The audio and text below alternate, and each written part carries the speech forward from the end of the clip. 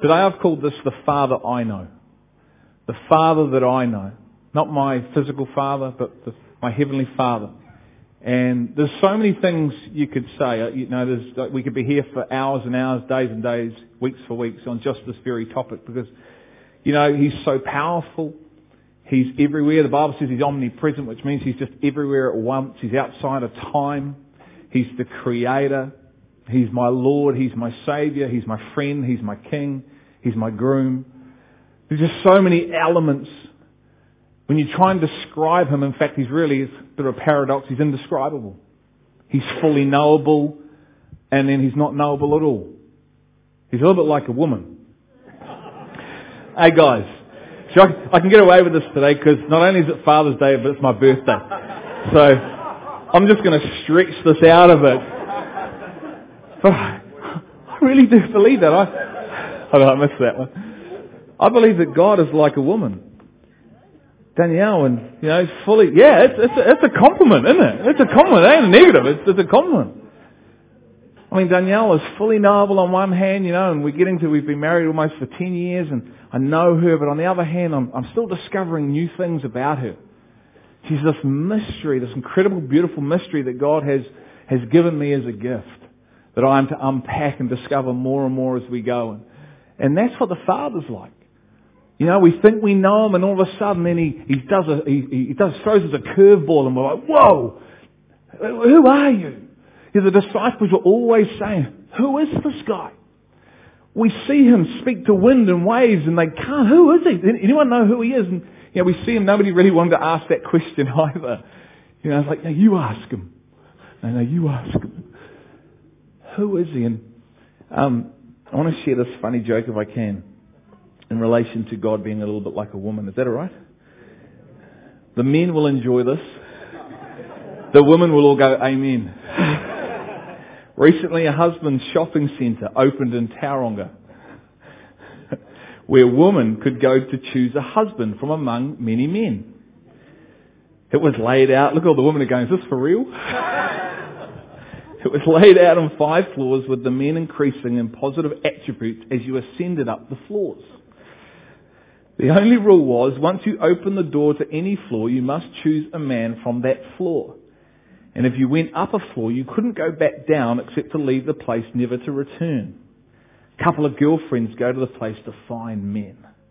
First floor, the door had a sign saying, these men have jobs and love kids. The women read the sign and say, wow, that's better than not having jobs or not loving kids. But I wonder what's further up. So they go. Second floor says, these men have high-paying jobs, love kids, and are extremely good looking. Extremely good looking. Says the girls. But I wonder what's further up. Third floor.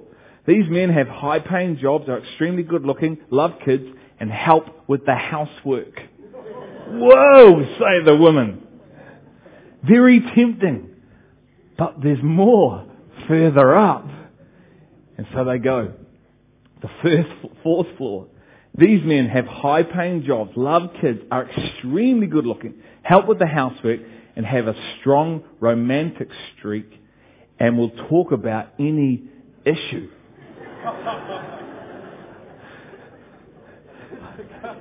Do they sound like Men at the Rock, ladies?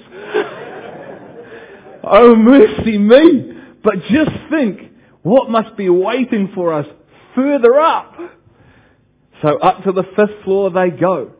The sign on that door said, this floor is empty and exists only to prove that women are impossible to please. Goodbye and never come back.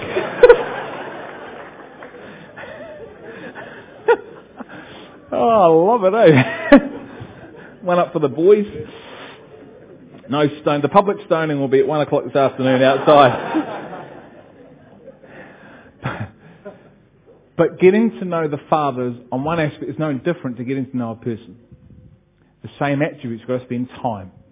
We've got to hang out. We've got to ask questions. We've got to be able to listen. And God wants to speak back to us. And what I've, come to discover along this way, and personally in my own journey when you talk to people, is that there's a wide a very wide perspective on God the Father.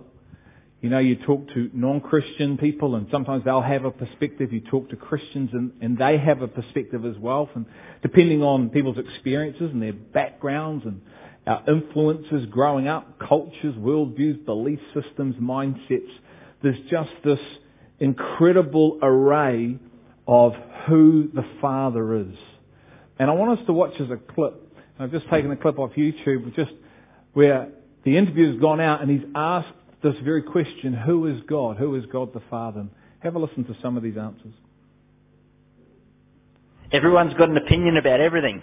Today we're hitting the streets of Foster, finding out what people think. This is the word on the street.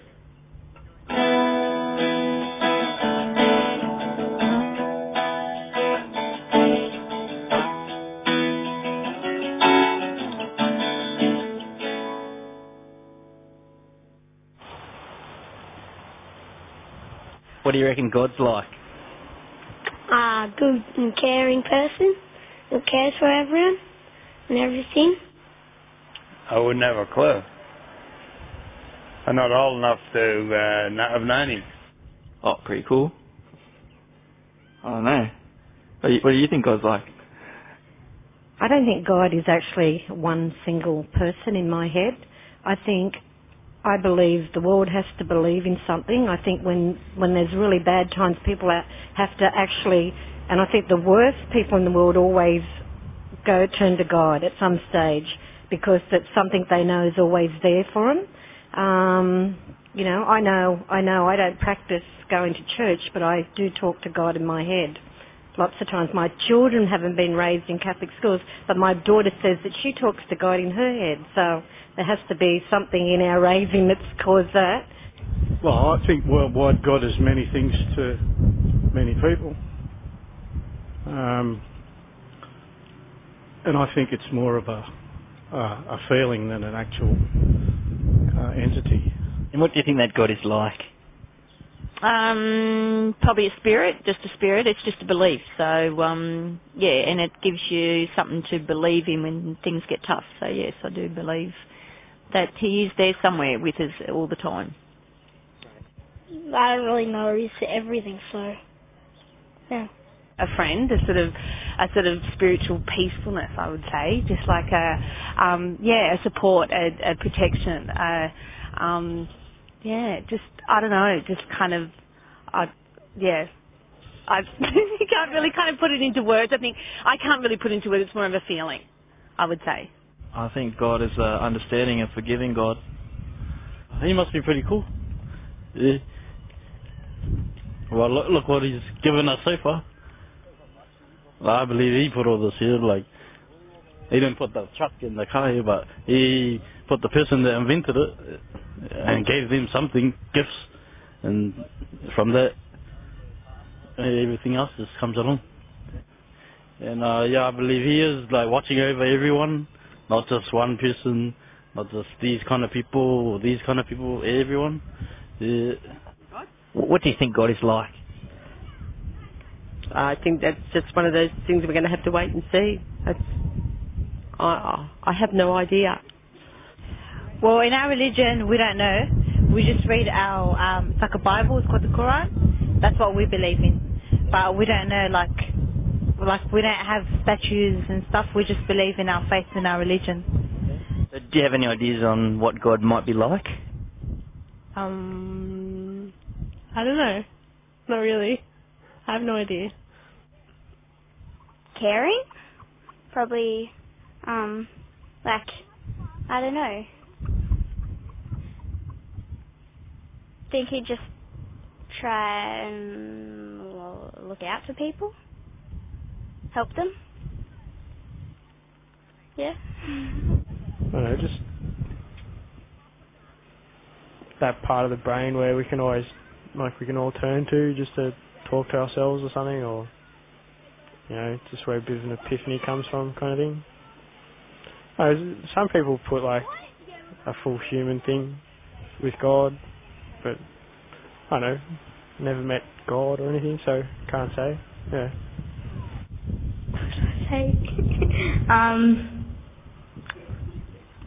I don't know. I don't know. Wonder how we'd answer. You know, if someone came up to you on the street and threw a microphone in your face and said, "Who's God?" How would you describe in your own words who God is, who the Father is? Because there's such a variety of answers there, wasn't there? From basically, I do not know, I don't have a clue, to maybe it doesn't really mean anything. I think what was incredibly sad, to be honest, was the Muslim lady there who said, I don't really know, I have this religion, but I don't really know, I don't even know the person, I just worship this, I don't really know what I worship, is what I heard. And I think we need to, as followers of Jesus, we need to be able to answer that question passionately, boldly, from a sense of genuine authenticity. Because why? Because we know Him. We actually know Him. Because the people you know, you can easily communicate, can't you, who they are when you know them. And, as God's people, we can struggle to have an accurate picture of God the Father because of the filters with which we all look through. And so our own mindsets or perspectives can be inaccurate. And what this does, it restricts us as His children. It restricts the life that we lead. It restricts the love in which we can receive, the love in which we can give out. If our own perspective or the filters that we look through or hear through are distorted or have been messed with, then our lifestyles or our choices can reflect those things. And so it's the Father I know, the Father that the Bible says God is. And, as a natural father, I'm starting to realise more and more the importance of modelling to Danielle, Madeline and Lily what a healthy relationship with God the Father looks like the best I can, which in turn creates a healthy view of God in their eyes. That's why Romans 12 verses 2 says, don't conform to the patterns of the world, but be transformed as this thing called the mind is re-altered. It's realigned, it's redefined, it's transformed through the Spirit of God. We have to be on that process of that happening. The Bible says, repent, change the way you think. Change the way you think, and turn to the Father and start discovering the truth about the Father. Not maybe how you perceive the Father from the filters that you have on. Because I love what Jesus says to Peter. Just after Peter gets the revelation that he is the Christ. In Matthew 16:18, Jesus says, you are the Christ. And Peter says to Jesus, you are the Christ. Christ says, this did not come to you by flesh and blood. And then we just read on a few passages more, then Jesus says, I'm going to Jerusalem because I'm going to be killed. And Peter then actually rebukes Jesus and he says, no, you're not. And he comes, I imagine, quite aggressively at him. No, you're not. And Jesus says, get behind me, Satan, for you have the mind of man, not of God. You see, a wrong filter, a wrong perspective could have you thinking like a human being, like man, not as God wants us to think. Now, we are all humans, obviously, but you know what? If we have chosen to follow Christ, we have God on the inside of us. We are supernaturally natural. That's Andrew Ward's. I love it. Supernaturally natural. And so we have to think and see and hear like supernatural people that have God's perspective on things. Otherwise, our human filters can block who the Father truly is. Do you understand what I'm trying to say? Which can influence the way we live. It'll influence your identity. It'll influence your security as who you are as a person. It'll reflect on coming into the full sonship of who God is, understanding your sonship in Him. It'll reflect how you pray.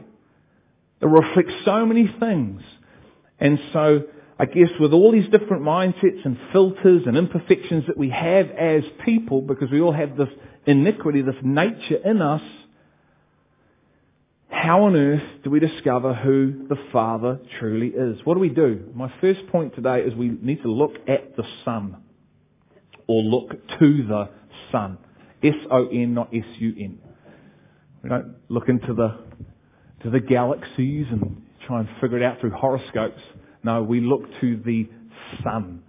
So come with me to Hebrews 1. Hebrews 1 verses 3. Everyone say the person beside you, we look to Jesus to discover who the Father is.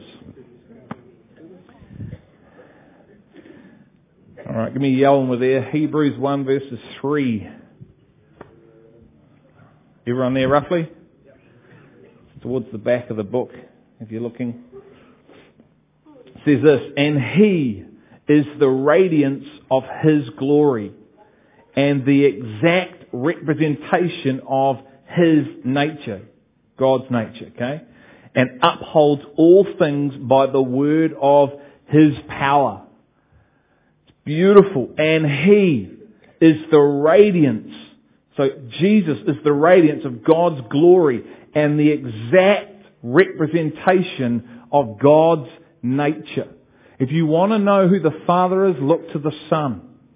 That's why He was sent. He was sent to reveal the nature of His Father. Why? Because He was tangible. He was with us. He walked this planet. You could touch Him. Literally touch Him. You could eat with Him. The disciples ate with Him. They walked with Him. They lived with this man called Jesus who was the exact representation of His Father. It's a beautiful thing. We look to the Christ. He came to reveal the nature of His Father. And next week we're going to I'm going to go deeper into John 14 verse 7, but I'm going to read this to you now. And just listen to these words. This is Jesus talking to His disciples. He said, if you had known me, you would have known my Father also. If you would have known me, you would know the one who sent me. You would know my Father. From now on, He says, you know me and have seen Him. If you've seen me, you have seen my Father. You see the works that I do, it's the works of my Father. And it's fascinating when I went on and I couldn't find a decent enough clip, but when you ask people who Jesus was, the answers are very different that people give you compared to who God was. When you, as you saw there, who is God? The people are, oh, well, I don't really sort of know. I don't, oh yeah, He's this. And there was a few, obviously, Christian people there that could articulate who He was. But when I went on and looked at who Jesus was, the answers were, He was a good guy. He was a teacher. People could actually articulate who the Christ was. If you want to know who the Father is, look to the Son. And we can read about the Son and the Father here. You see, so often we can read this book purely as a theological exercise to make sure that our theology is accurate. Nothing wrong with that, but do we read the book to discover who the Father is, who the Son is? Do we read this book as a love relationship to us to discover the person, not just theology? Because this is a book about a person before it's about anything else. The person of Jesus Christ. Yeah? Awesome. Goes on, Jesus says also in verse 8, He who has seen me has seen the Father. Next week we're going to look at Philip's response, and it relates back to Peter as well. The struggle they had to fully comprehend why, although Jesus was in front of them, they were struggling to capture who He was. Who is this guy? We eat with Him every day, but do we fully know who He is? Because Philip's response in this passage is quite mind-blowing. He says, he hears those words, and then he says, if you show us the Father, we'll know who He is. Jesus just said, if you've seen me, you've seen the Father. Why? Because his mind was on a process of being transformed and renewed via revelation. How do you stand in front of someone and they tell you who they are and then you revert back to them saying, who are you? There's something quite not there, right? There was a filter that needed to be lifted for him to fully see. And we're going to hit that next week when we look at the third part of this message of How do I position myself to receive a greater understanding of who the Father is, a depth that comes via revelation? So, what is the nature of the Son who represents the Father? The Father that I know, number one, is He was a lover of people. He was an absolute lover of people. Just going to touch on two things. He was a lover of people and He was a restorer of people. You see, when we read the Gospels, very rarely do we find Jesus in religious temples. He's in and amongst them, but you know where He spent most of His time? In people's homes, on mountainsides, with people that wouldn't make the Hollywood A-list. Look, He's hanging out with those sinners. He's hanging out with those disgusting people. He's hanging out with those prostitutes, those tax collectors. My goodness, what's He doing? Have you seen Him? He cannot be the Christ. He cannot be the Messiah because look at the people He's hanging with. He doesn't dress like us. He doesn't speak like us. He blasphemes. But Jesus knew who He was, He knew where He was from, and He knew who had sent Him, and He knew His mission. He was with ordinary, humble people who knew they needed saving. Who knew that they had something in their nature that needed to be redeemed. You see, life's not about being happy, it's about receiving forgiveness. It's not about happiness, it's about forgiveness. And these people knew that. You see Him hanging out with a guy called Zacchaeus. He was a little man, the Bible says. He loved money. He was a chief tax collector. He ripped people off so he could build his own empire. And Jesus is walking down the road one day and Zacchaeus wants to see Him, so he goes up a sycamore tree, looks over, Jesus spots him and says, Zacchaeus, come down, I'm coming to your house tonight. And in an encounter like that, a man has changed. He goes from being this tight-fisted tax collector, chief tax collector, to a man that says, I'm going to give half of my wealth away, and if I have robbed anyone else, I will pay back 4 times the amount in which I have ripped them off. Why? Because he met the Father, he met the Christ one day in an encounter. He had this incredible revelation of love. Love, love, love. Jesus was a lover of people. He's a lover of you and me. If I can say this, He's the ultimate lover. Why? Because His love is only one-sided. It's unconditional. It's unconditional. And it keeps coming and coming and coming and coming until we allow every barrier that we put up to be knocked down, down, down, down by this incredible love. Mary Magdalene, there's some thought that she was a prostitute. Picture this. You are the Messiah. You are pure. You have never sinned. You are white, beautiful. You've come from an eternal realm that is just indescribable. The peace, the joy, the glory, the worship. You sit at the right hand of your Father. You're with Him. You've been with Him at the time. You've spoken in creation at the end, and you leave that place and enter into a hole called earth. And you walk with a lady of the night. And you feel the pressure and the weight and the persecution of a religious system because you love people and you have a message for the people. He was incredible. God the Father is incredible. And it's very hard to try and articulate His love to you because you have to experience it. He goes to Matthew's house. Matthew's house was a tax collector. The Bible says there were many tax collectors and sinners there. The Bible teaches us the Father is love.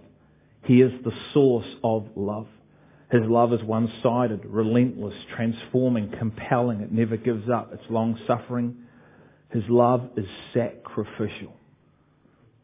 There's a beautiful picture. We haven't got time to go this morning of 1 Kings 3:16-27. 1 Kings 3, 16 to 27. Go and read that in your own time. But it's a picture about two women that come before King Solomon who have babies born at the same time. And one lies on her baby and kills the baby at night. And then tries to act like the baby that's alive is her baby. And they come before Solomon, who's going to rule over the situation. And you see the mother, who really is the mother of the alive baby, give up her baby and give it to the other woman, because there's going to be a judgment where they're going to kill the baby. She says, no, this woman can have my baby. And you see this other woman talk about slitting the baby in half. And Solomon makes his judgment. He says, you are the mother because of the sacrificial love that I'm looking at right in front of me. The love of the Father is sacrificial. Hence, He sent us His Son, Jesus. And the Son is the exact representation of the Father. If you want to know who the Father is, look to the Son. And this Son is a lover of people. He's an incredible lover of people. The second thing, He's a restorer of people. He's a restorer of people. He doesn't just come to save our spirit. He comes to save our spirit, our soul, and our body. He comes to redeem the Father, the whole person, doesn't He? Whether that's physical healing, mental, emotional, spiritual. He comes to redeem. And I had an incredible moment on Wednesday. I was flying up to Auckland and I was having my every 2.5 month meeting with the guys up there, and Martin and Tak and James, some of the guys that you've seen here. And if you don't know, I had my knee operated on 6 weeks ago now, and it's still healing, and I've had prayer for healing for it, and it's coming along nicely. But I'm on this Jetstar plane, and I'm flying Jetstar every time now because of this experience. I'm on this Jetstar plane, I don't know, row 17, and I don't know what they've done. I reckon they've whacked in some more seats because it's flaming terrible. It's like, where I used to have about an inch room, I've now got none, and my knees are pushing into the other guy's back, Anyway, so I'm there, and I've been in the flight about 15 minutes or so, and the air hostess comes down the aisle, and she sort of happens to look down and see what's going on with my room, and she just leans and whispers. She said, "Oh, there's a spare seat down the front if you'd like to grab that." I said, "Oh, thanks very much." She said, "That's no problem." So I wandered down there, and I sat there, and I was like, "Sweet, leg room, here we go. Thank you, Lord. Big ups to you, looking after me. Thank you." And anyway, it was about 10 minutes before we were due to land the plane, and the air hostess and her friend came back, and they're sitting down. And I just said, "Look, I just really want to thank you for noticing that. Many wouldn't have noticed that, and then just asking me, allowing me to sit at the front." Because I just had a knee operation, 5.5 weeks ago, and it's coming on well, blah blah blah. So she says, "Wow," she says, and I'm reading this book at the moment called The Love Book. It's quite interesting. It's all legit. I didn't really think about it until she said, "That's an interesting book," and I went, "It probably is." She said, "What's it about?" So I started telling her, and I said what I did and that, and she says, "Oh, I go to an apostolic church community out here on the North Shore." I said, "So we're just engaging like this," and her mate's sort of like next to her, sort of looking on and listening, and it's quite interesting, and so's the guy next to me here. Anyway, the plane lands, and people are sort of getting up and jumping up, getting their stuff, and she just says to me, she said, "I probably should pray for your knee." I'm like, "Yeah, you probably should." She says, "You know what, as soon as you said that, my ears started burning, but, we hadn't sort of engaged that I was a Christian." So she says, "Do you want me to?" I said, "Absolutely." So she goes, "Okay." So she says, "Just step over here." So I'm in the front row of the plane, and I step just into their little cubby hole where they have some of their food and their trays. There's a curtain that they pull across. So she says, "Just go stand there." So I'm standing there like this. She comes over, and she starts speaking in tongues, out loud, okay? Her mate's standing there going, "Hey, thank you for playing Jetstar, thank you for playing Jetstar." And I'm going, "Thank you, Lord, thank you for the healing that's coming right now. Thank you for playing Jetstar, thank you for playing Jetstar." And people are just walking past like, I don't understand what they were looking at, but I looked at this girl and she was like, "Thank you for playing Jetstar, thank you for playing Jetstar." For about 5 minutes. And I walked out, I felt again the strength come into my knee again, another measure of strength again. And I just walked off the plane. Normally like I'm just like this, there's no limp, nothing. And I thanked her for her faith, and I thanked her for her boldness to step out into this. This is not normal day Christianity. We both encourage another. But you know what? The reason she did that, because God is a restorer of people. The Father is a restorer of us physically, mentally, spiritually, emotionally. Because He loves. Why? Because He's a lover of people. And if we want to know the Father, look to the Son.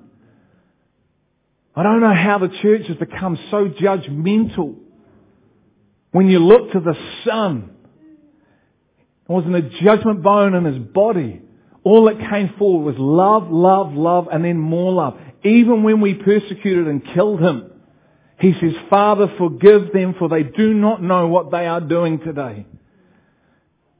He truly is indescribable. He's unfathomable. And I'm just going to read a quick scripture, and I'll show you a clip. It'll be that clip about the Father and Son, which some of us may have seen here.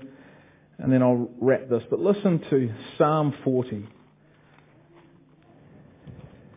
You too wrote a song about Psalm 40. It's a beautiful song. And to be honest, this song is, it is a song. It's probably something that's so close to my heart, because 13 years ago I was in this place and this Father heart encountered my heart. This is David, Psalm 40. I waited patiently for the Lord, and He inclined to me and heard my cry. He brought me up out of the pit of destruction, out of the miry clay. Thank you, Lord. Thank you, Father. He set my feet upon a rock, making my footsteps firm. I love this verse 3. He put a new song in my mouth. A song of praise to our God. He put a new song. 13 years ago, He put a new song on my lips. Why? Because He's a lover of people and He's a restorer of people. You go to John 8, 1 to 11, you see a picture of a woman that is caught in adultery. Cardinal sin. Caught in adultery. And the linchpin have her. Man, do these guys want justice? Do they want blood? Do they want to slam her and kill her? And they bring her before Christ. And they read out what she's done. And He just looks at her, looks at them. The Bible says He starts writing in the ground. I don't know what He wrote, but it must have been pretty profound. He starts writing, and then He says, he who has sinned, doesn't have sin, can cast the first stone. This woman's probably standing there like, here it comes. And it says the oldest to the youngest started to walk away. Jesus has just continued to write in the ground. It's just an incredible picture of someone who's a lover of people and a restorer of people. And this woman standing there, and the Bible says it's just her and Jesus left. He says, did no one stone you? Did no one bring judgment on you? No, no one. And He says, so neither do I. He says these beautiful words, go, but sin no more. What happened that day? Grace was released into the atmosphere. Something so powerful was released by love, because He's a restorer and a lover of people, that it shifted something. And it brought a conviction to the religious sect that wanted to stone her, and they had to move away. And I believe it would have redeemed that lady's life. And when we, as His people, understand the grace that's being shown us, and then we model and live that out to a world, you know what happens? A world gets restored. Through the love, the power, the forgiveness, the life of Jesus Christ. If you want to know who the Father is, look to the Son. And the Son is a lover and a restorer of people. Just going to show you a clip. Goes for about 8 minutes. And some of you may have seen this. It's a story of a father and a son. They're both athletes in their own right, or they become athletes. And I just want you to have a listen to the father's heart and the words he says, and the son's heart and what he says, and the incredible unity between this father and son. Thanks. This morning we're launching a new series called Today's Real Heroes. Our national correspondent Natalie Morales is here with an unforgettable pair. Natalie? And it's a story you have to see to believe. Our real heroes today are Dick and Rick Hoyt, better known as Team Hoyt. And if you haven't heard of them yet, be prepared. They're almost legends in their own right, and you'll see right now why they are heroes to so many. This is one of the greatest love stories of all time, a story of a father who climbs mountains and runs to the ends of the earth and back to give his son a better life, a life that transcends the limitations of his body.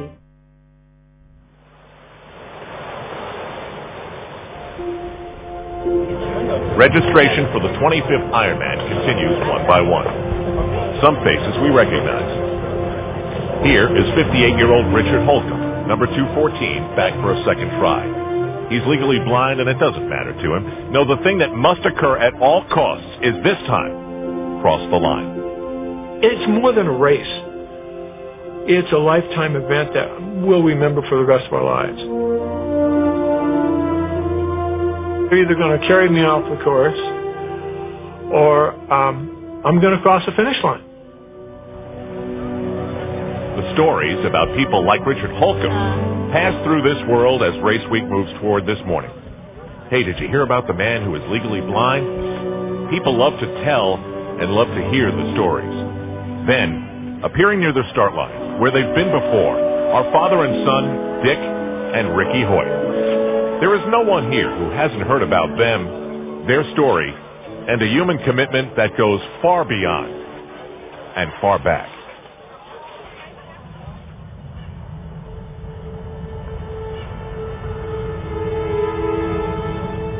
January 10th, 1962. We knew there was something wrong, but we did not know exactly what.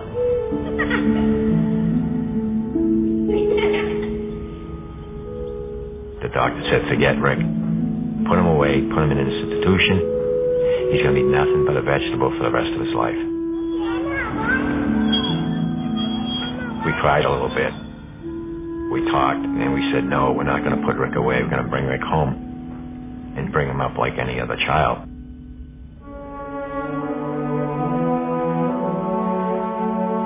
We knew Rick was smart. We could tell by looking in his eyes. And when we talked to him, he was paying attention to what we were saying. So we wanted to get a computer built so Rick could communicate with us. Everybody came to our house that night for Rick to say his first words. And everybody was betting, what is the first words Rick is ever going to say? And his mom saying, it's going to be, hi, Mom. And me, the dad, saying, no, it's going to be, hi, Dad. Well, the Boston Bruins were going for the Stanley Cup, and the very first words Rick ever said was, go Bruins. Dick is a military man, so he knows a thing or two about commitment. This time, he's just months removed from a heart attack. This gift that he gives to his son, or is it the other way around? Either way, it all started when Rick heard about a charity run for a paralyzed athlete. He asked Dad, and Dad said yes.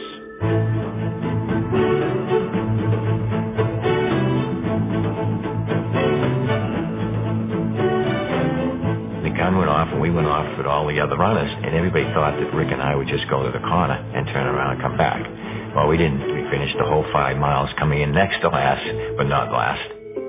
And when we got home that night, Rick wrote on his computer, Dad, when I'm running, it feels like my disability disappears. So that was a very powerful message to me that we finally found a sport that Rick could get involved in just like everybody else.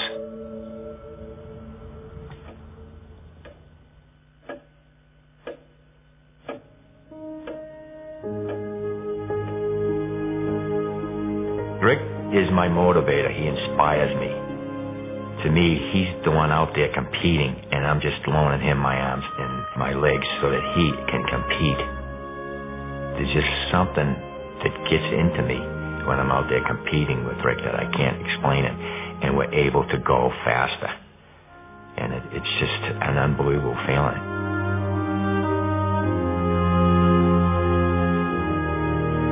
Rick and I love the Ironman triathlon. To be out there competing with the best triathletes in the world, to be accepted to compete along with these triathletes.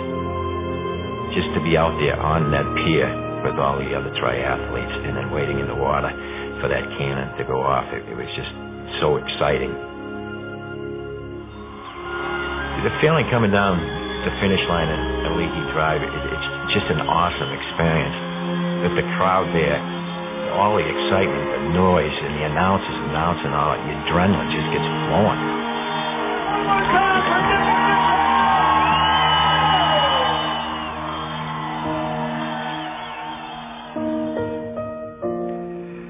I may be disabled, but I live a very fulfilling life. And if someone takes the time to get to know me, they will realize that I am no different than anyone else. Here he is. He graduated from public high school. He's graduated from college. He's out there competing in road races and triathlons. He lives a happier life probably than 95% of the population. Rick would tell you that, if he was physically able to do something, that he'd probably play basketball or football or hockey. But then he always says, no, the first thing he'd do is have me sit down in his wheelchair and he'd push me. It really makes me feel good that he appreciates, what I'm trying to do to help him out, and he'd do the same thing for me.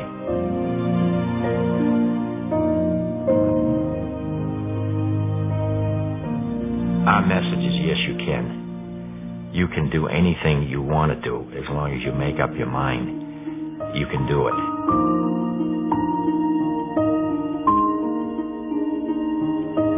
If you have ever searched for the meaning of life, stop. The answer lies right here. By the way, Ricky would want us to tell you the Bruins look pretty good this year.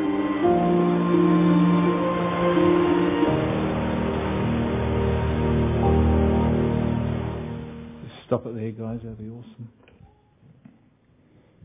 Incredible love. Have a listen to these words. He who believes in me does not believe in me, but in him who sent me. He who sees me sees the one who sent me. I have come as light into the world, so that everyone who believes in me will not remain in darkness.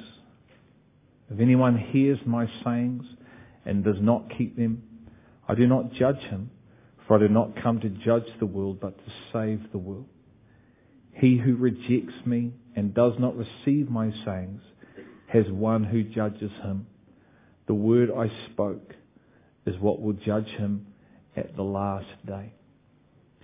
If you are with us today and you haven't made a commitment, you haven't made a decision to engage and allow Jesus Christ into your world, into your heart. The Bible says if you confess with your mouth and believe in your heart, you are saved and made righteous. Jesus was sent from the Father as a signpost for us. See, the problem is that there aren't multiple ways to heaven. There aren't 10 ways to God. There's only one, and it's through the Son. And we need the Son. The Son came for us to enable us, empower us to have the most incredible relationship with the Father. Because we have a problem. We have this thing called a sinful nature. We have in us the ability to do evil and the ability to do good. We all know it. We all know what lies within us. And compared to this incredible Father, which is pureness and wholeness of love, we are lost. And because God, the Father, is a lover of people and a restorer of people, knowing the nature of man, He sent His boy. You know, if it was me, I don't know if I would send Lily and Madly to earth to die for a world that I don't know, but God does, because God is the ultimate Father. And we need to be made right, and the way we become made right is through accepting His Son, Jesus Christ, as our Lord and Saviour, which cleanses us, it makes us pure. You can't earn it, you can't work your way to it. It's a gift from heaven for you. Is there anyone here today, and just quickly, just pop up your hands, just Greg, I would like that gift. I would like to accept Jesus as my Lord and Saviour, making me pure, making me whole, so I can enter heaven when I die physically. Anyone with us today that want to make that decision, that commitment?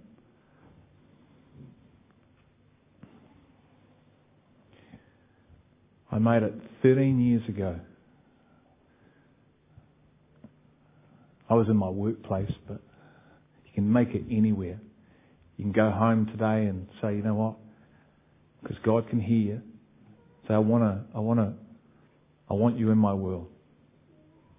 You just can create your own words. He'll hear that and say, come into my life. Is there anyone today, just last time, and then we'll wrap it up. Okay, let me just pray for you guys. Lord, I thank you, Father, for today. I thank you for these incredible people that are here today. I thank you for our family, Lord, that aren't here today, that are incredible people. And I pray, God, as a community, as we continue to live together, commune together, build your kingdom with you together, I pray, God, that we would come into a greater depth of knowing you, our Father. I pray, Lord, we would run to you. I pray we would feel your arms.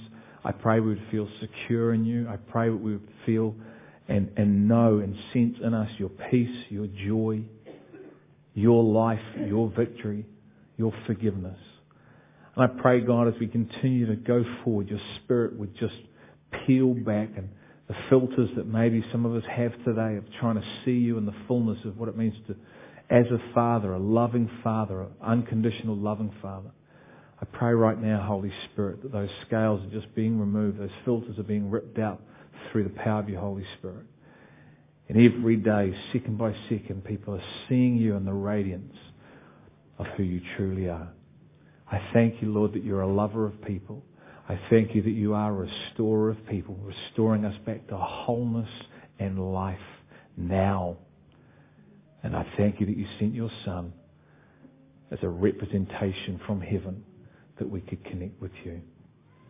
I ask in the name of Jesus. Amen.